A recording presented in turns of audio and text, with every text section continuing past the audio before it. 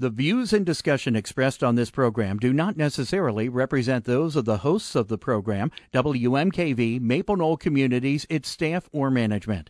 The information and advice presented are educational in nature and not intended to be taken as legal, accounting, or other professional advice. Always consult with your own legal, accounting, or other professional before making any investment.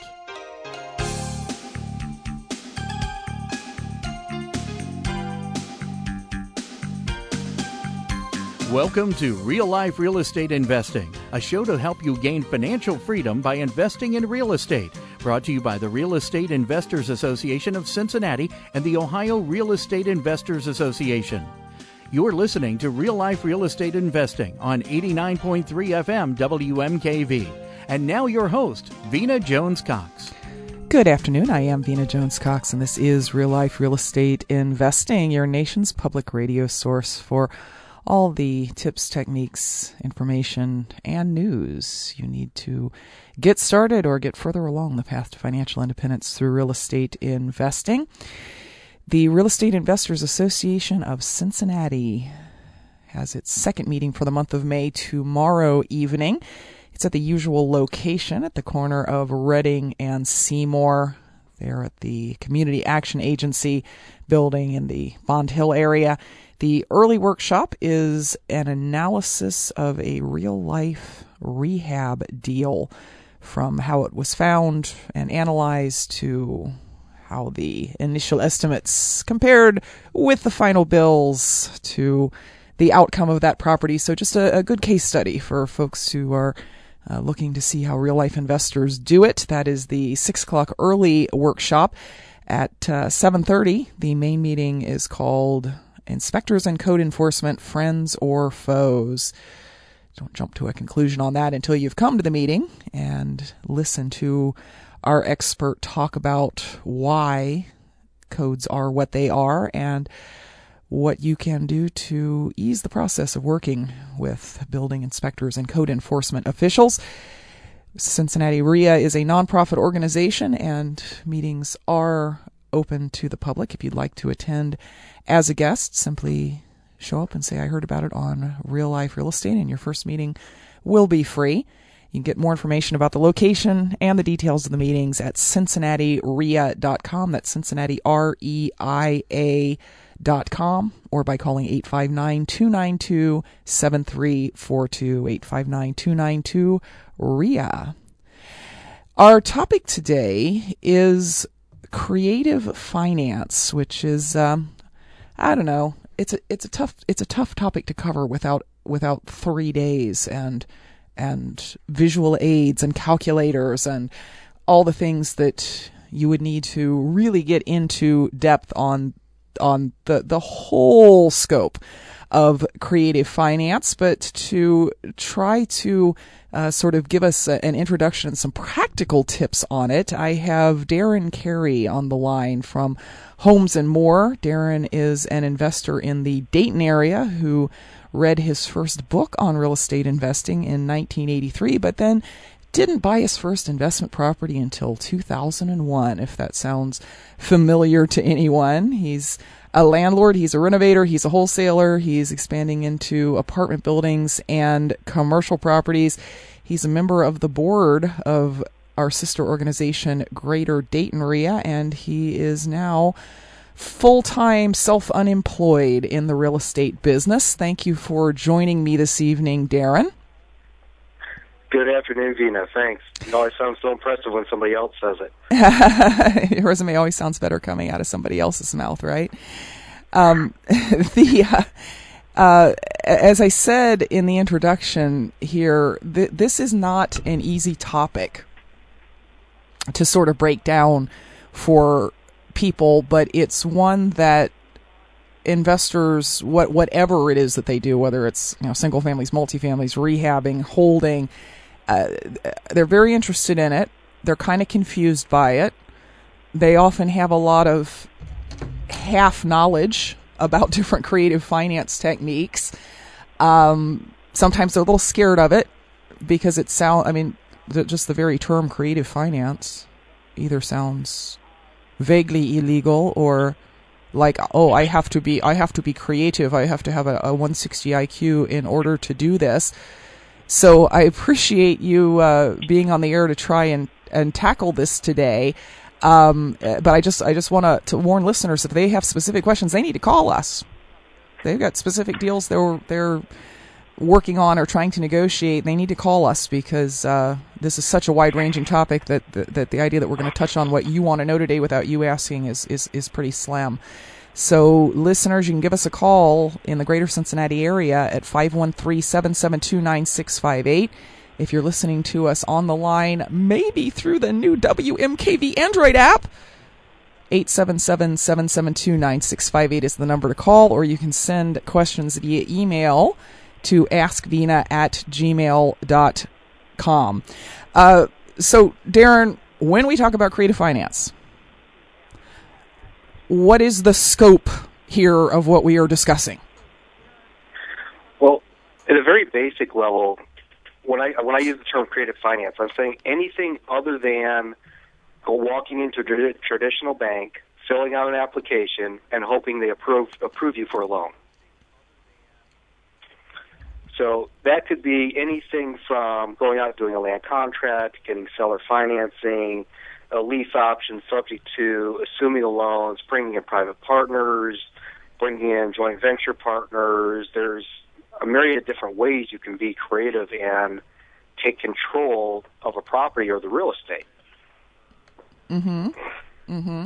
And we have at various times here on Real Life Real Estate broken these down into their individual. We have a whole show on subject twos on the iTunes podcast. We have a whole show on raising private money. We have a whole show on land contracts and the SAFE Act and things like that. But people who are out there in the business full time trying to acquire lots of properties use lots of different creative finance techniques. I'm sure you don't consider yourself a specialist in any one of these forms, but more I want to see what the situation is and figure out which one fits. Is that accurate? Have we lost Aaron? I think we've lost Aaron. Either that or he's really taking some time to consider this question.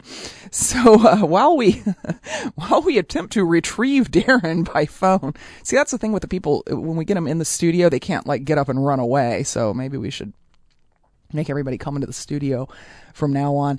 While we are retrieving Darren, let me mention that the Real Estate Investors Association of Cincinnati is starting a new advanced deal structuring subgroup around some of these topics about how to put together deals that don't involve going to the bank or using your own cash.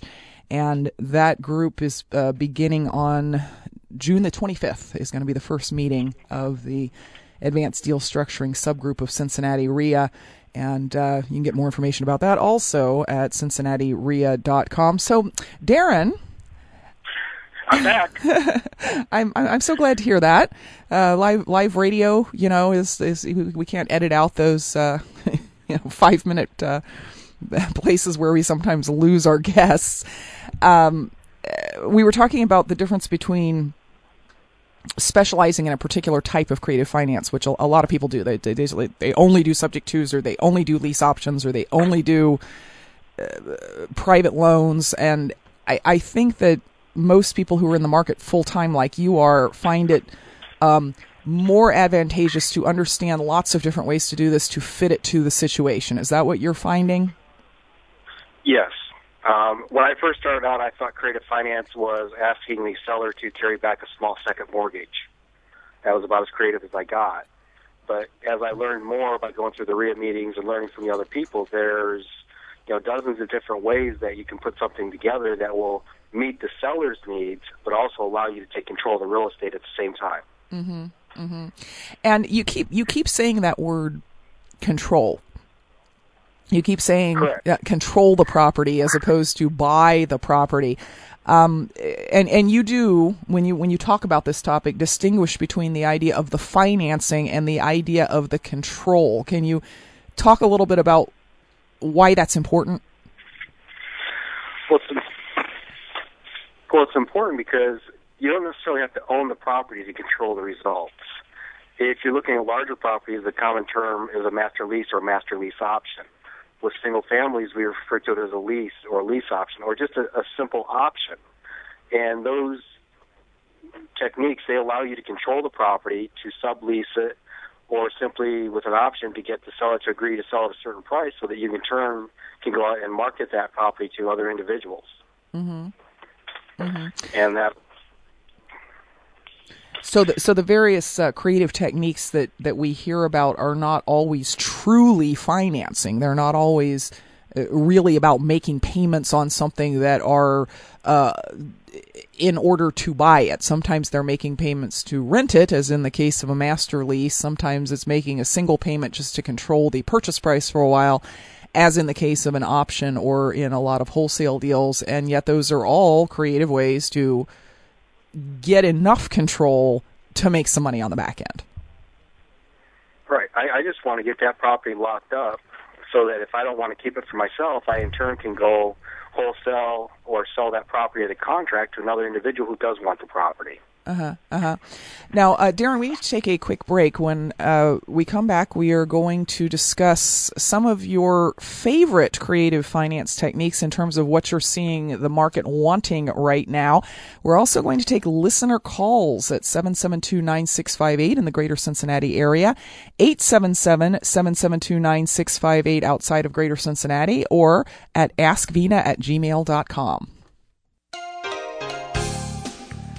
Welcome back to Real Life Real Estate Investing. I am your host, Vina Jones Cox, talking today to Darren Carey from Homes & More LLC in Dayton, Ohio. And you may be wondering, who the heck is this guy? Why in the world is he on the radio? Well, folks, one of the ways that we find guests here on Real Life Real Estate is I meet real life investors who are really out there doing it and know they're not standing on a stage talking to 100,000 people while they're doing it. They're just doing it.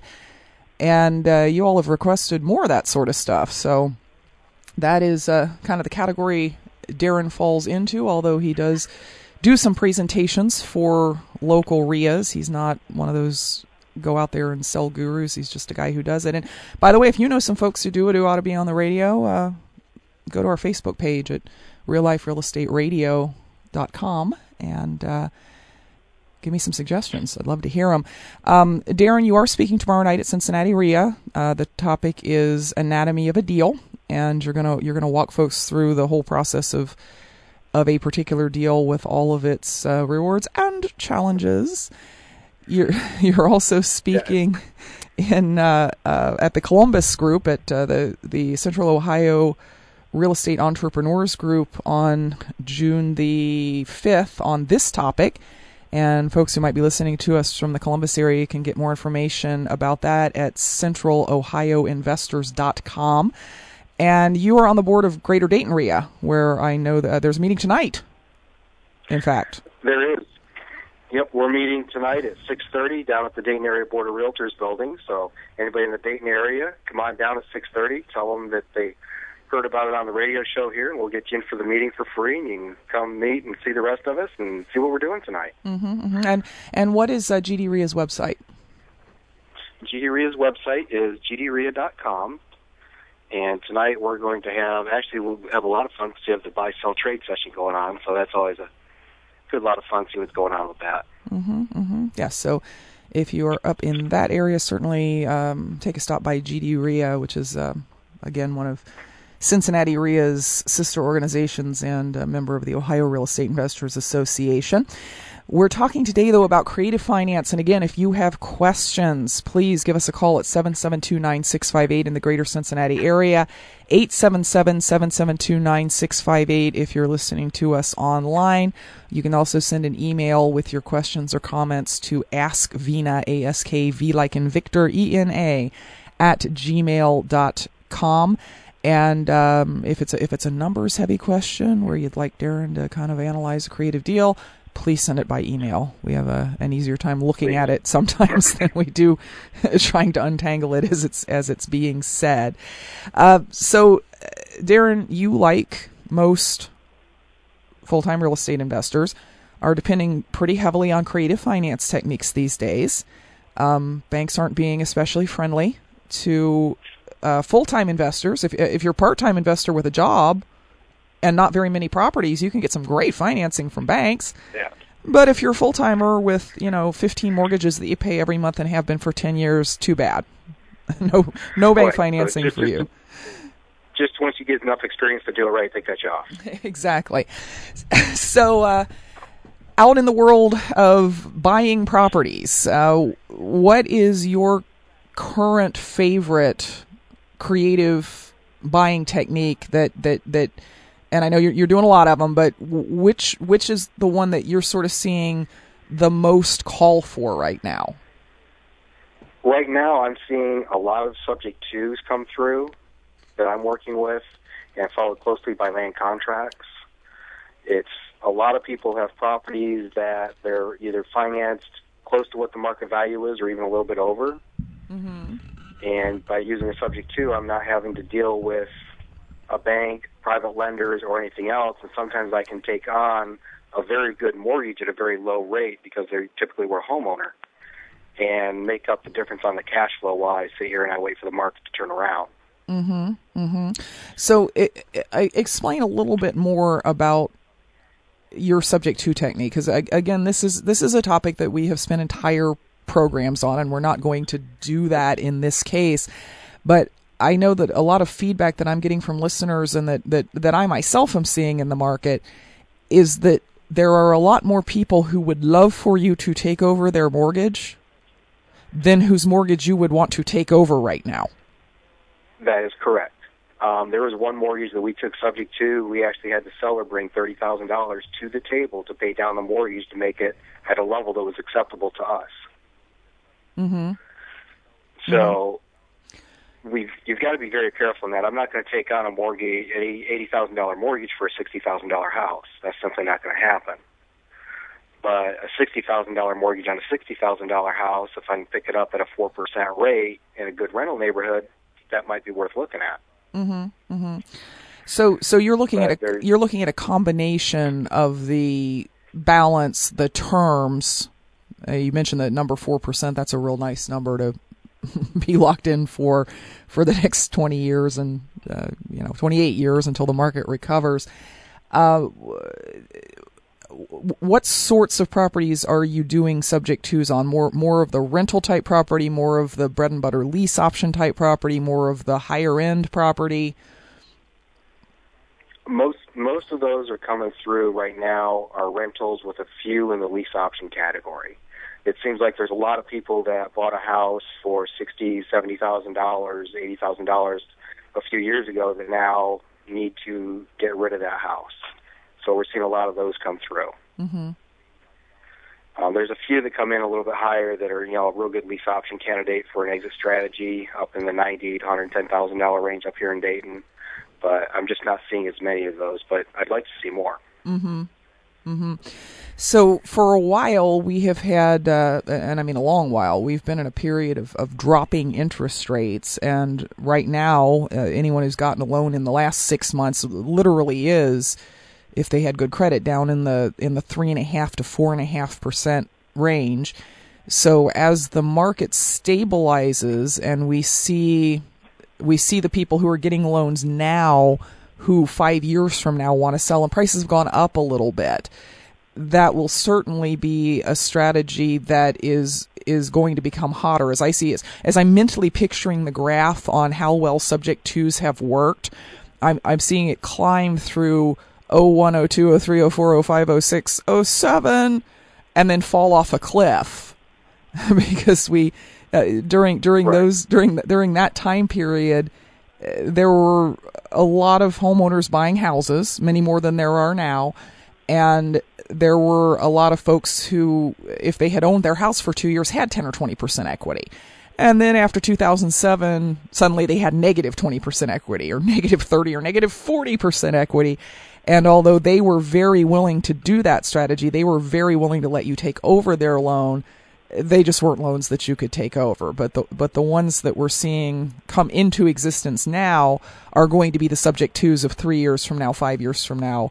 et cetera. So that is definitely a strategy that it's still around. There's still deals out there that are doable, but if you're not learning about it now, you are going to be way behind 2 to 3 years from now. Right. Like you said, there'll be a lot of good deals to pick up in a couple, 3 years as the market turns around and we get advantage of taking those low interest loans subject to. It'll be good. Mm-hmm. Mm-hmm.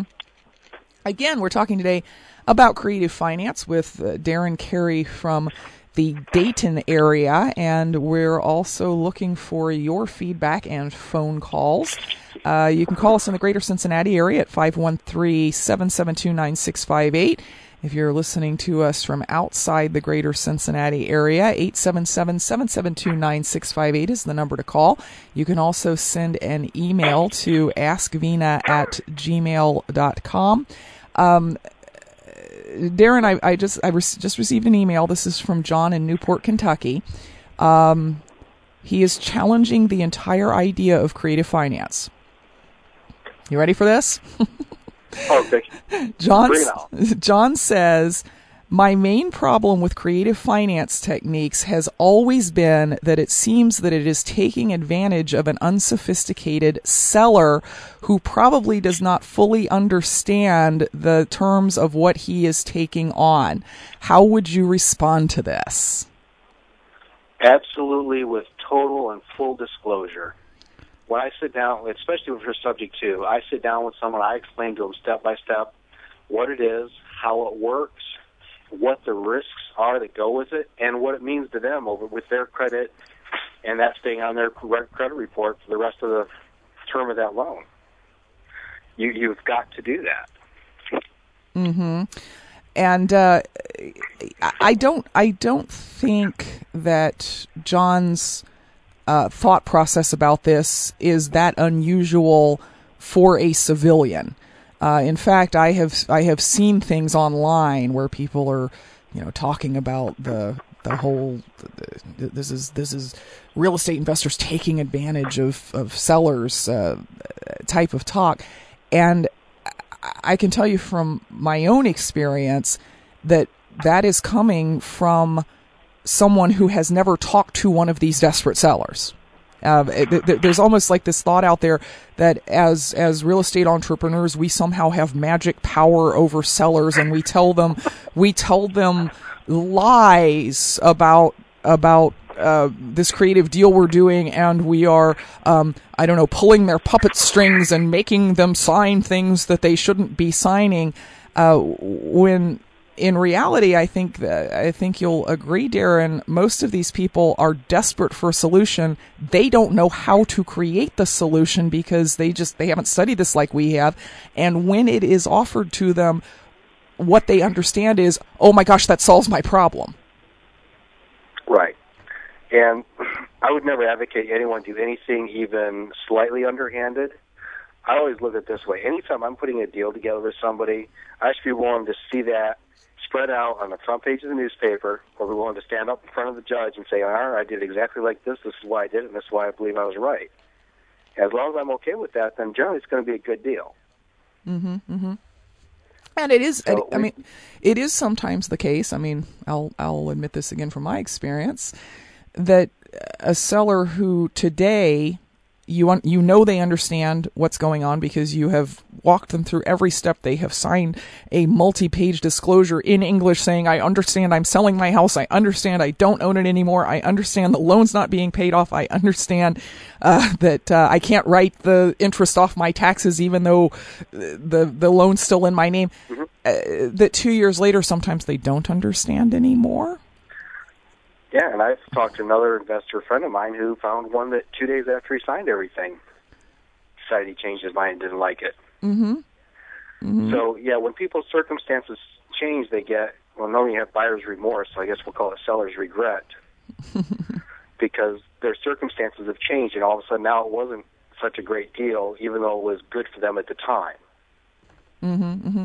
And 2 days later, the typical real estate person's going to say, fine, let's tear it up. You know, if you're not, that's what I would do. If you're not happy with it, still fully understanding it, even though you were a couple of days ago, well, we just won't go forward with it. The issue of now that it's 2 years later and I'm not in bankruptcy anymore and this loan is still on my credit report, which I knew was going to happen. And by the way, all the payments have been made. And by the way, that improved my credit after my bankruptcy. But now FHA is telling me I can't buy a house because of this other loan. So now I don't want it anymore. That's unfortunate, but that's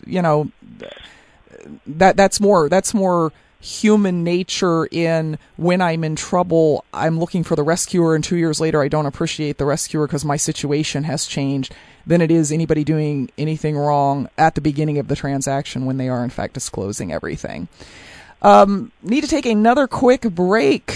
Looking for your feedback, listeners, at 877-772-9658 or at askvina@gmail.com. Welcome back to Real Life Real Estate Investing. Talking today to real life investor Darren Carey from the Dayton, Ohio area about just sort of what's going on in the world of creative buying, and also taking your calls, questions, comments at 877-772-9658 or at askvina@gmail.com. That's ASKVENA @gmail.com. Now, Darren, you said something interesting. I said, what creative finance techniques are you finding that you're using a lot of right now? You said subject twos, and the second thing you said was land contracts. Talk to me about land contracts. Well, I like the land contracts. My first choice whenever I go after properties, I always want the seller involved in the financing of the property. That's always first choice. So with a land contract, it's a little simpler for the seller, and they don't have to write a mortgage or a note. And I can essentially write that land contract in addition to any existing financing that's out there. Mm-hmm. So I get all the benefits of ownership of the property that way. So explain that to me. Give me an example of a recent deal that you did that involved a land contract. Okay, we picked up a property over in East Dayton, and when we put it together, we had the seller agree to a land contract with a 3-year balloon. We agreed to make payments on part of the land contract, but the balloon included the total price. So the property purchase price was $40,000. It was a smaller property. We calculated payments based on $30,000, but the full balance was due at the end. So it's almost like we set it up as a first and a second if they're traditional mortgages, but I didn't have to pay interest on the second part at all. Okay. So why the land contract? Why not? What was the seller situation that made you decide to do that instead of buying it subject to an existing loan? The seller, when we did the disclosure on the subject to, the seller wasn't comfortable with the risks that were associated with that. And they much preferred the land contract because of their recourse available to them through a land contract. We set it up so it was set up with a trustee, and if we didn't perform on the land contract, then we just return the property back to them. But we set the first part of the land contract up so that it was the same amount as the mortgage, and then the balance of their equity was just tacked onto the balloon. Okay, so there's like a $30,000 loan on this property. You set up the land contract in a way that met the terms of that loan in terms of your monthly payment, and then in 3 years when you purchase or sell the property, whatever you're doing to pay it off, at that point she'll receive her $10,000 in equity, but in the meantime her payments are covered. Correct. And okay. That's what that was her thing. She wanted the payments to go away, and she didn't want to be a landlord anymore. Okay, let's talk about balloons. Many owner finance techniques, land contracts typically, owner-held mortgages typically, even a lot of private loans, which we're not really getting into today, do contain balloons. And what that means is in 3 to 5 years, it doesn't matter where you are in the payoff process, you got to pay off the rest. What is your plan, Darren, for being able to do that as these balloons are coming due? Because we have no reason to believe that the easy bank finance market is going to be back in 3 to 5 years. No, and we really don't expect that to change.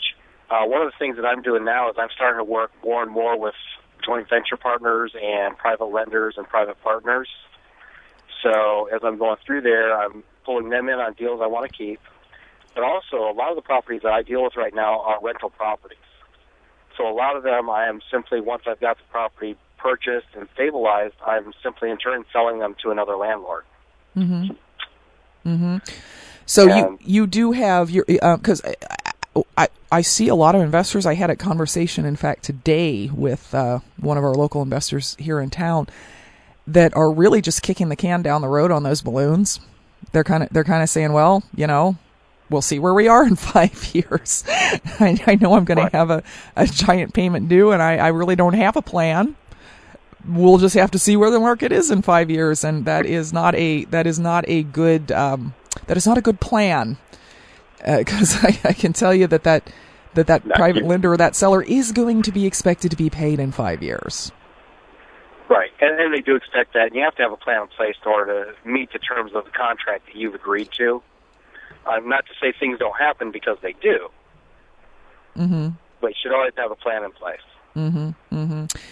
Yeah, so you like land contracts in the cases where the seller is either not comfortable with the idea of a subject to or a wraparound or something where you get the deed, or in situations where perhaps they don't have a mortgage for you to take over, which makes it a challenge. It's great when they don't have a mortgage. yeah, it does sort of make it not having a mortgage sort of makes the whole subject to thing a challenge if that's all you know how to do. So you like subject tos a lot. You like the land contracts a lot. Can you talk a little bit about why people are doing this with you? Because this is how I grew up. Land contracts and owner financing of all sorts is. I mean, I knew how to amortize a seller-held mortgage before I knew what algebra was. Just because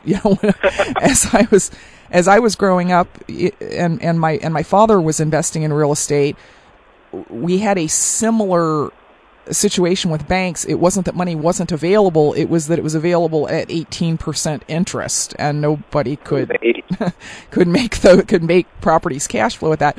So all sellers were looking at seller financing. At least had some vague understanding that it was out there.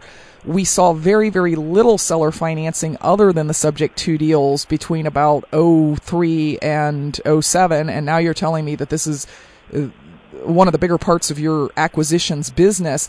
What are these sellers saying to you? What are they reflecting to you about why they are doing it? I found there's two answers to that. One, they've been unable to sell their house. They've gone out there on the market, they've tried to sell it, they couldn't get it, they couldn't get the price they wanted, or the house needs work. So they've got issues with the house itself where they're not able to sell the property. The other thing is the news media has made it very easy for me to simply look at and say, hey, listen, the banks aren't going to lend me any money. If I'm going to get this house from you, we've got to do it between us. We can't go to the bank. I'm not able to. I've got too many mortgages. I can't go to the bank. Mm-hmm. Mm-hmm. And they understand that because the news has put it everywhere. Banks aren't lending. So the sellers out there who are not professional real estate people are aware of the limitations, or at least to some extent of the limitations you're going to have in going to the bank. They are not yet aware, although I think in 5 years they will be, to the point where they would come to you and say, take over my payments, or come to you and say, let me take payments from you. I gather you are needing to say that to them as a solution still. Right. I have to educate them on that, explain to them what that means and how it works. They don't understand that, I can't go to the bank because I have too many mortgages because there's a, 4 mortgage limit for Fannie, Freddie, and all the other rules that are out there. But they've heard that the news says, well, banks are making it very hard to borrow money right now. Mm-hmm. So it's one of those things. Mm-hmm, mm-hmm. So the real estate professionals who bother to learn about creative finance, and by the way, I am not just including investors in that category. I'm including realtors as well. When I say real estate professionals who are willing to learn about creative finance, not just from the point of view of what are the techniques and what is the negotiation, but also what's the paperwork, what has to be recorded, what protections are in place for the seller and the buyer, and so on, are kind of they're at the cutting edge right now of something that is going to be so common 5 years from now.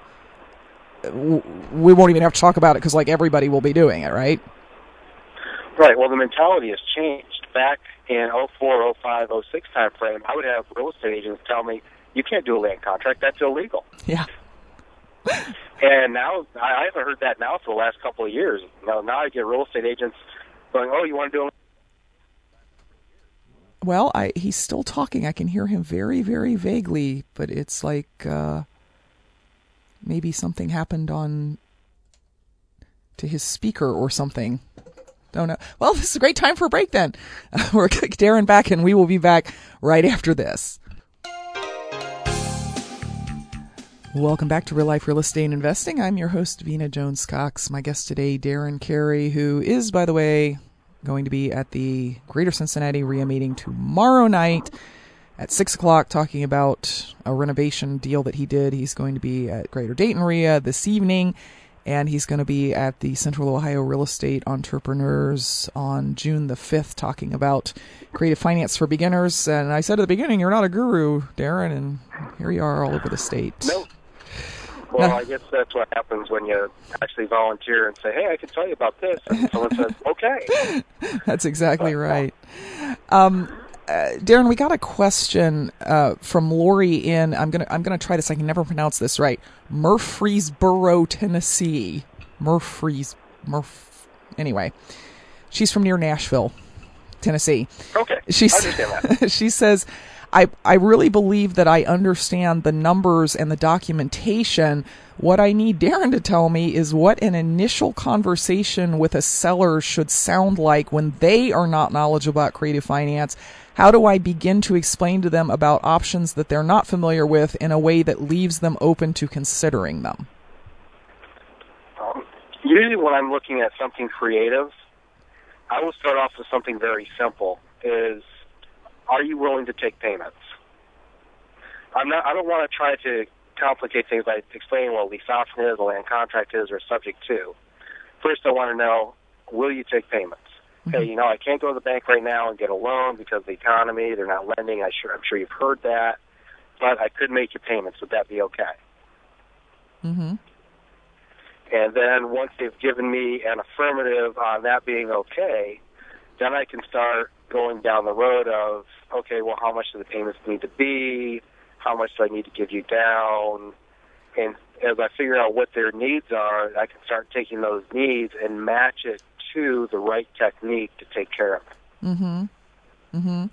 So come to them starting at their level, which is, I understand what payments are because I've made them. I don't know what a subject to is or a land contract is, but I do understand what payments are.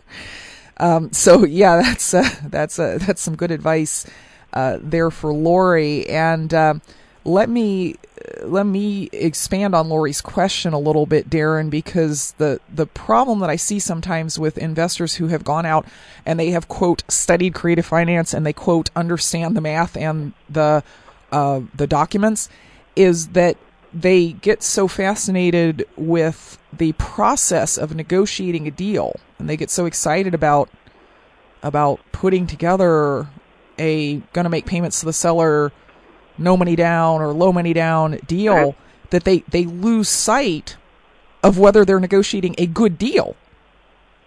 Hey, that sounds familiar. I think I did that a couple times when I started out. So let's talk about without getting into a bunch of math. Yeah, let's talk about big picture. If you're buying a $60,000 house that you can rent for, say, $650 a month, what's the highest payment you want to be making? Preferably zero. Preferably zero. Okay. Preferably zero. Typically, I want to try to give myself a fair amount of wiggle room in there. So right now, for a house that's renting for $650, my payment's probably going to be around $3.25. Mm-hmm. Mm-hmm. And that'll include taxes and insurance. Okay. And listeners, please mentally note that, because I know some of you were thinking, well, he's going to say $550. $100 bucks. There's no margin for that. $100 a month is that's if I could get me 100 of those, I'd be doing well.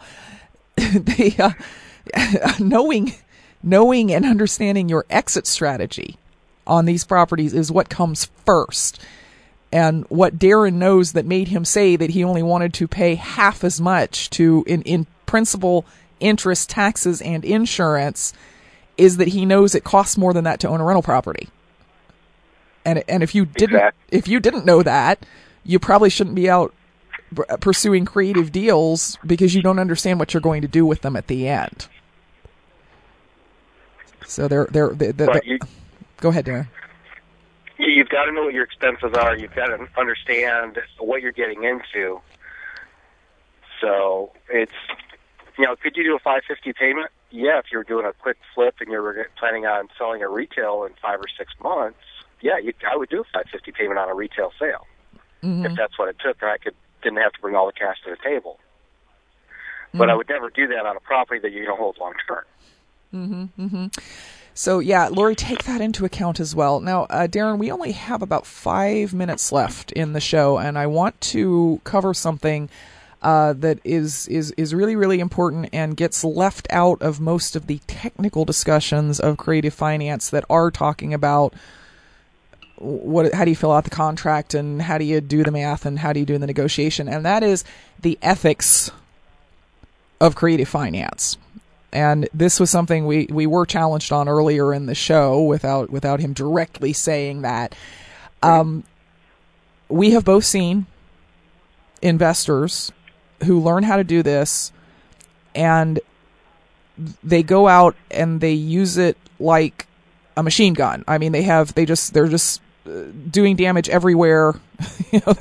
They're spraying the world with deals that they can't or will not do what they said they were going to do, and it gives both the creative finance strategies and real estate investors themselves a bad image. And if enough of that goes on, eventually, of course, the state passes a law that says all of this is illegal. So let's talk about the ethical part of this and why our listeners need to be focused on the ethical part of it. Right. Well, there's two parts to it. One, we're going out there, we need to solve a problem for the seller. Okay. At the same time, we do not need to and we should not take advantage of the seller. You should never have to hide anything from them. You should always give them full disclosure. This is what we're going to do. This is how I can do it for you. This is how it works. This is what it means to you. Here it is in writing. If you're not sure, if you don't understand this, please go take it to an attorney. Go get someone else to look at it. Make sure this is what you want to do. Mm-hmm. Make sure you understand all the ramifications, all the implications of what this means. If you're doing a subject to, know that the bank could call that due on sale. Know that that's going to remain on your credit until that mortgage is paid off, which might be 5 or 25 years down the road, and what that means to you. Mm-hmm.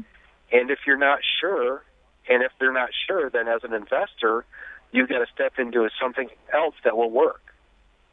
Mm-hmm. Mm-hmm. Sometimes you need to be careful about the folks that you are working with. Sometimes you need to be responsible for qualifying your sellers to some extent to make sure that this is the best thing for them, and importantly that they understand it. And Darren, you just said you tell them, hey, if you don't understand it, take it to your attorney, which is something a lot of people would be afraid to say. They're going to say, oh, the attorney will kill the deal. Better the attorney kills the deal than that the seller signs something they don't understand, because that is going to come back to haunt you. Right. And you never want anybody to come back and say, hey, you lied to me. You misrepresented what you were doing.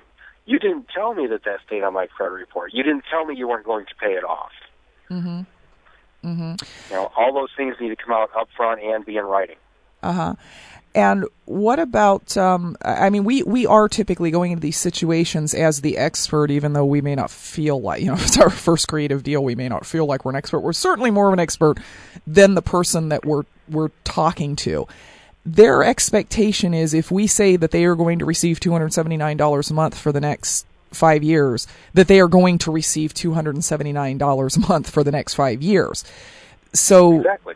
This is not something that because these folks are unlikely to report you to the credit bureau for not paying, that you can just blow off. I mean, part of the ethics of this is if you have made a commitment, you fulfill that commitment even when it is inconvenient, even when you don't have someone paying you, even when you haven't had even when your tenant hasn't paid you for 5 months and you're actually having to not take your family vacation because you have to pay that $279 a month. I mean, I cannot emphasize that strongly enough to folks that are out there doing this. Yeah, I mean, it's to the point where you pay those mortgages, those private land contracts, subject twos, you pay all those things before you pay your own mortgage. Mm-hmm. Mm-hmm. And everything. Go ahead.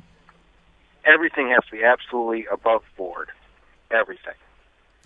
Yeah, because it's easy to forget that when you're dealing with a large bank and you get into a cash flow crunch and you can't make your payments this month, you are not going to send that bank into bankruptcy.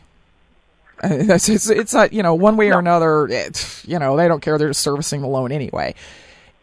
If you get into that situation with a seller who is truly depending upon the payment that you're making them to put food on the table, or the private lender who that money is all the money they had in their retirement plan, or the seller who's working toward getting a new loan and you paying their existing loan is a big part of that, you can truly turn somebody's life upside down single-handedly if you're not doing things right. So all true. That's where, as investors, we have to kind of self-police and keep our standards high, because even though anyone who's going to commit fraud or do something poorly or bad is going to find a way to do it, but we still need to self-police and try to teach and educate the people around us how to do it right. And know enough about our own business to not do the wrong thing accidentally. You've been listening to Real Life Real Estate Investing. Darren Carey, my guest this evening, will be at the Real Estate Investors Association of Cincinnati tomorrow evening talking about the anatomy of one of his rehab deals. That's a 6 o'clock meeting. At the 7:30 meeting, you'll get to hear about whether code enforcement officials are friend or foe. And, of course, we will be back next week with more information about how you can be and stay on the path to financial independence through real estate investing. Until then, happy investing.